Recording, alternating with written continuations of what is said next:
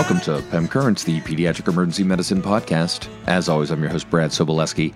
Your time is valuable, and so is mine, so that is why I release these brief episodes focused on a single clinical topic. Today, we're talking about norovirus, which is the leading cause of acute gastroenteritis outbreaks and the number one childhood endemic cause of gastro worldwide. It's also a leading cause of foodborne diseases. You've all seen it. The first outbreak of norovirus was seen in Norwalk, Ohio in 1968. Go Ohio. And it's a calicivirus. That's a small RNA virus that affects the GI tract. Since the introduction of the rotavirus vaccine, norovirus has taken over. It's taken the lead. So 20 million cases in the U.S. a year, 400,000 ED visits, 70,000 hospitalizations, 800 deaths, and the population with the greatest caseload? Kids under 5. More than 90% of grown-ups are seropositive. That is, they've had it before. Here in the northern hemisphere, norovirus peaks in the winter, so it's real popular at the time of release of this episode. Transmission is fecal-oral, so wash your hands. Can also be spread via respiratory droplets after someone vomits. That's gross as well. And it can spread via contaminated foods like leafy greens, fruit, or shellfish. Outbreaks are seen all over the place as well. Schools, daycare, cruise ships, sports teams, and of course, health care facilities. Wash your hands. Incubation after infection is for 24 to 48 hours. Then after that, symptoms start abruptly and then last roughly 48 to 72 hours, followed by rapid recovery. Maximal shedding of the virus in the stool occurs for 1 to 2 days, but it can persist for up to 4 weeks or months for immunocompromised patients. And frankly, it's really hard to distinguish norovirus from other causes, and it doesn't really matter in most cases since patients just get better. The diagnosis is clinical.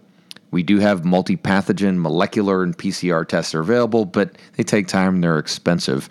And differentiating norovirus from non-virus pathogens can be hard as well. So age 2 to 4 is where you start to see more bacterial and parasitic agents causing gastro. Under 2, it's mostly viral. Visible blood or mucus in the stool is more suggestive of bacterial than viral, but that can occasionally occur in viral gastroenteritis, and a fecal occult blood test doesn't distinguish between viral and bacterial either. Now, that being said, anytime you have bloody diarrhea, you should be sending off stool pathogen detection tests because you want to look out for agents like E. coli 0157H7, which causes HUS, which is really bad.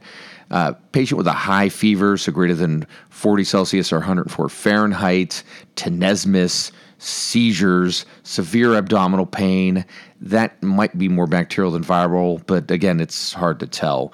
And then you also got to ask about certain things on histories like international travel, exposure to poultry or other farm animals, consumption of processed meat, untreated water, swimming in natural bodies of water. This can help you sort things out as well.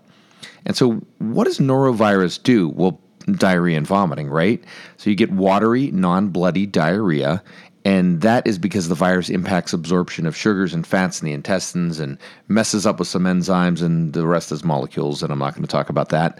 Vomiting is a bit more prevalent in norovirus than other GI viruses, seen in up to 90% of patients. There's no enterotoxin production. Maybe there's some delayed gastric emptying that could be the cause of the generally non-bilious, non-bloody emesis. Patients also experience general myalgias, malaise, and headaches. Fever seen in about half of cases. Patients are generally uncomfortable but not severely ill. The main risk is dehydration, and it's more common in children under 12 months of age and in the immunocompromised. So if you're seeing a kid with norovirus and you think they're dehydrated, maybe they're at risk for IV fluids or at risk to need to stay in the hospital, that's where Zofran or ondansetron can have the greatest impact. So that's the antiemetic. It can reduce further episodes of vomiting. The mainstay of treatment, though, is oral rehydration therapy, and you should start it as early as possible. And if your hospital or ED has protocols for it, it goes even better. The first episode of norovirus infection in general seems to last a bit longer than subsequent episodes you may get later in life, and there's multiple serotypes, so you can get it again. Wash your hands. So that's why parents will be like, my 12-month-old has been sick for 3 days and I only had the 24-hour stomach bug. Previous infection confers a little bit of immunity and you have a shorter course overall. Sometimes kids can have a bit of a sluggish GI tract for a few days after the illness sort of resolves. The diarrhea may be gone, the frequency of vomiting is decreased, but there can still be some cramping, bloating, dyspepsia, some early satiety. These patients can experience these frustrating symptoms for 3 to 5 days in addition. So when can kids go back to school and daycare? Well, 24 hours fever-free is a general guideline followed pretty widely. Infants and children should be excluded from daycare centers until the stools are contained in the diaper, so it's not leaking out, or when toilet-trained children are no longer having accidents or the stool frequency becomes no more than 2 stools greater than that child's normal frequency, even if they're still a bit loose, which can persist for a few days after the original illness. And in addition to regular hygiene, you should advise parents who have some symptoms concurrent with their children to not prepare food for other people until at least 2 days after resolution of symptoms. All right, I told you this episode was brief. We just talked about norovirus. If you're listening to this in the winter, then you are seeing norovirus. Remember that the diagnosis is clinical, causes diarrhea and vomiting, sometimes fever and some other systemic symptoms as well.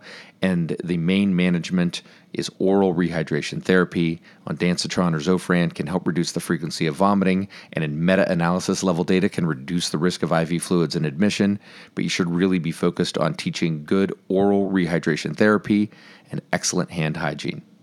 If you've got feedback about this episode or any other, shoot me an email, a direct message on Twitter, a comment on the blog, or leave a review on your favorite podcast site.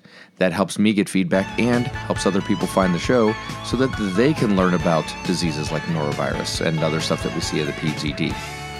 Until next time, for PEM Currents, the Pediatric Emergency Medicine Podcast, this has been Brad Sobolewski.